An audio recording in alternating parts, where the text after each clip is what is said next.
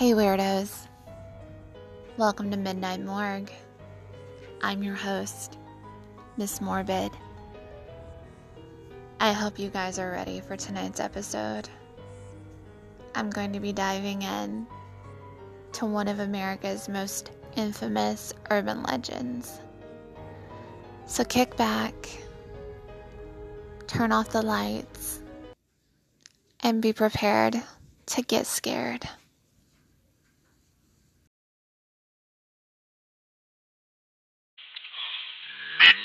Midnight Morgue, hosted by Miss Morbid. Hey creeps. So everyone has their own version of monsters. That's what tonight's episode is all about. A specific monster. From Bigfoot to the Loch Ness Monster to Slender Man. All of these come with their own stories, encounters. Some not so happy, others weird. But tonight, I want to talk to you about my version of the boogeyman. Talking about the rake. I was a young girl the first time that my older brother told me the stories of the rake. And I'll admit, even though as a child I wasn't easily spooked, the idea and the lure about the rake, it just terrified me. I'll let you decide for yourself by the end of this episode what you define as terrifying.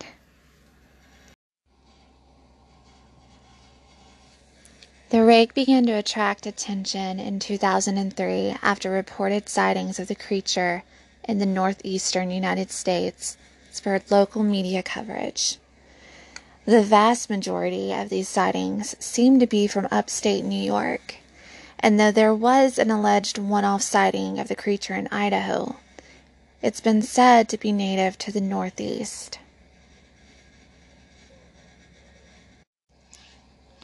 During the summer of 2003, events in the northeastern United States involving a strange, human-like creature sparked brief local media interest before an apparent blackout was enacted.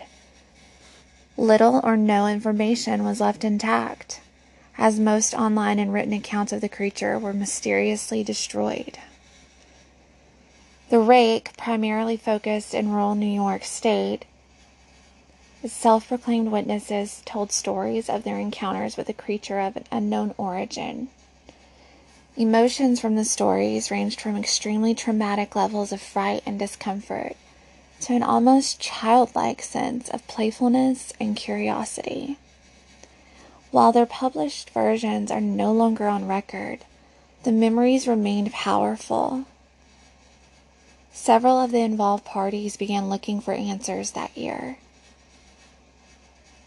So in early 2006, the collaboration had accumulated nearly 24 documents dating between the 12th century and present day, spanning over 4 continents.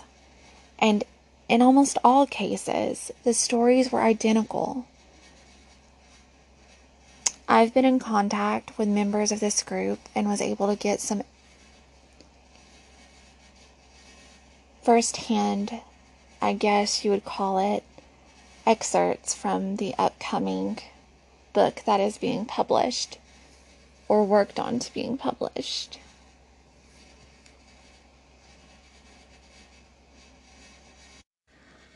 All the accounts describe the rake in almost the same detail. A creature standing 6 foot tall when actually standing, but usually crouches and walks on all 4s. He has very pale skin and a blank face with only eyes.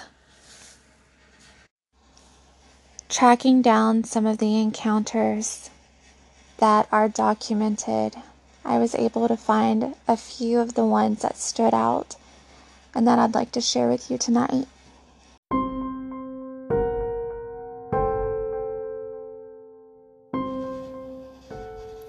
A suicide note, dated 1964. As I prepare to take my life, I feel it necessary to extinguish any guilt or pain I have introduced through this act. It is not the fault of anyone other than him. For once I awoke and felt his presence, and once I awoke and I saw his form. Once again I awoke and I heard his voice, and I looked into his eyes. I cannot sleep without fear of what I may next awake to. I cannot ever wake. Goodbye. Found in the same wooden box were 2 empty envelopes addressed to William and Rose, and 1 loose personal letter with no envelope. It read, "My dearest Lenny, I have prayed for you, for he has spoke your name."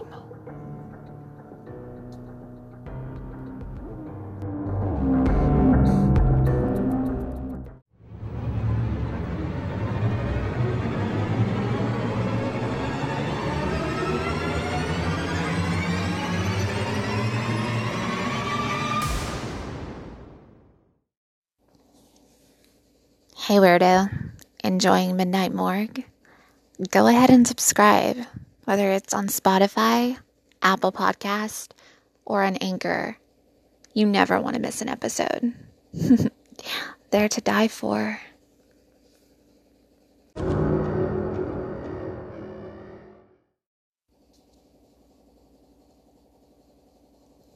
A journal entry, translated from Spanish, dated 1880.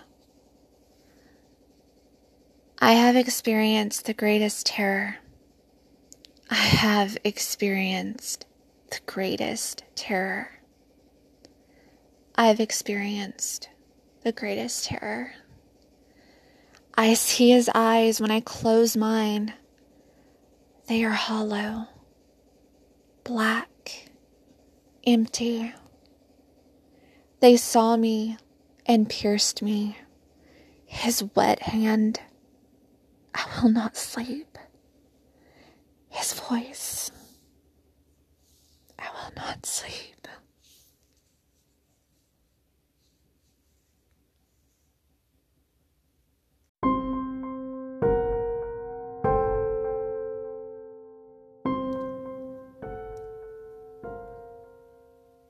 A mariner's log, dated 1691. He came to me in my sleep. From the foot of my bed I felt a sensation, and he took everything. We must return to England. We shall not return here again at the request of the rake.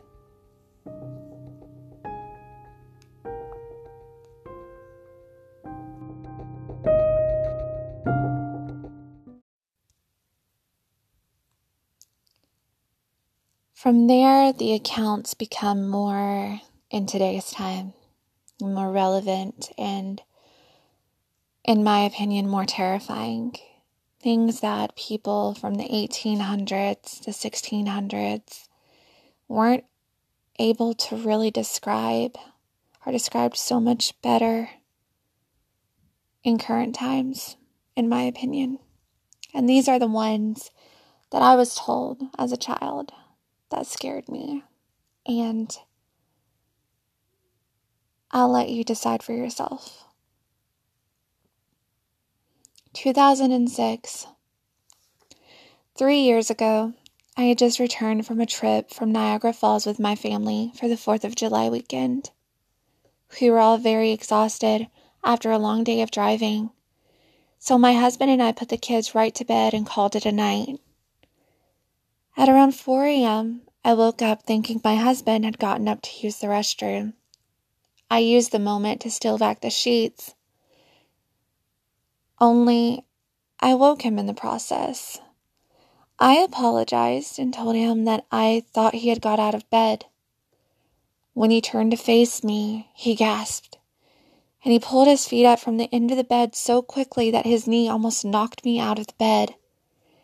He then grabbed a hold of me and said nothing. Frozen in fear, and after adjusting to the dark for just a half moment, I was able to see what caused a strange reaction.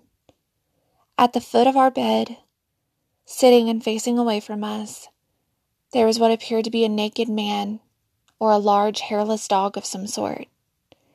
Its body position was disturbing and unnatural, as if it had been hit by a car or something. And for some reason, I was not instantly frightened by it, but more concerned, as its condition looked bad. At this point, I was somewhat under the assumption that we were supposed to help him. My husband was peering over his arm and his knee, tucked into the fetal position, occasionally glancing at me before returning back to the creature. In a flurry of motion, the creature scrambled around the side of the bed and then crawled quickly in a flailing sort of motion right along the bed until it was less than a foot from my husband's face. The creature was completely silent for about 10 seconds. He was just looking at my husband. We were both frozen. The creature then placed its hand on his knee and ran into the hallway leading to the kids' room. I screamed, and I ran for the light switch, planning to stop him before he hurt my children. When I got to the hallway, the light from the bedroom was enough to see it crouching and hunched over about 20 feet away. He turned around and looked directly at me, covered completely in blood. I flipped the switch on the wall and saw my daughter, Clara. The creature ran down the stairs while my husband and I rushed to help our daughter. She was very badly injured and spoke only once. She said, "He is the rake." My husband drove his car into a lake that night while rushing our daughter to the hospital. Neither of them survived. Being a small town, news got around pretty quickly. The police were helpful at first, and the local newspaper took a lot of interest. However, the story was never published, and the local television news never followed up. Things were very suspicious, and I only wanted answers from my husband and my daughter. For several months, my son Justin and I stayed in a hotel near my parents' house. After we decided to return home, I began looking for answers myself. I eventually located a man in the next town over who had a similar story. We got in contact and began talking about our experiences. He knew of 2 other people in New York who had seen the creature that we now referred to as the rake. It took the 4 of us about 2 solid years of hunting on the internet and writing letters to come up with a small collection of what we believed to be accounts of the rake. None of them gave any details, history, or follow-up. One journal had an entry involving the creature in its first 3 pages, but then it was never mentioned again. A ship's log explained nothing of the encounter, saying only that they were told to leave by the rake. That was the last entry in that ship's log. There were, however, many instances where the creature's visit was one of the series of visits from the same person. Multiple people also mentioned being spoken to, like my daughter was that night. This led us to wonder if the rake had visited any of us before that last encounter. I set up a digital recorder near my bed and left it running all night, every night, for 2 weeks. I would tediously scan through the sounds of me rolling around in my bed each night. But the end of the 2nd week, I was quite used to the occasional sound of sleep while blurring through the recording at 8 times the normal speed. On the first day of the 3rd week, I thought I heard something different. What I found was a shrill voice. It was the rake.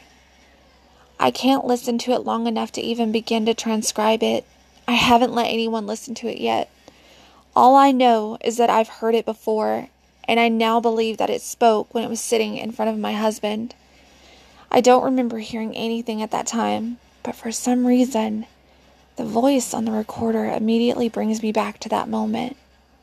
The thoughts that must have gone through my daughter's head make me ill. I have not seen the rake since he ruined my life, but I know that he has been in my room while I slept. I know and fear that one night I'll wake up to see him staring at me.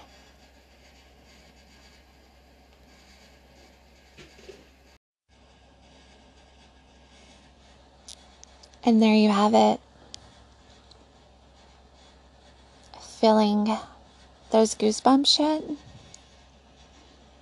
maybe want to turn on the lamp so it's not as quite as dark as it is right now in your room.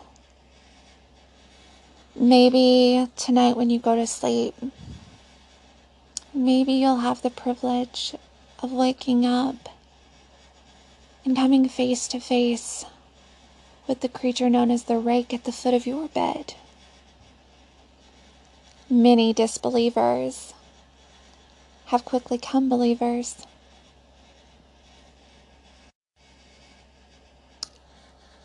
That does it for tonight's episode.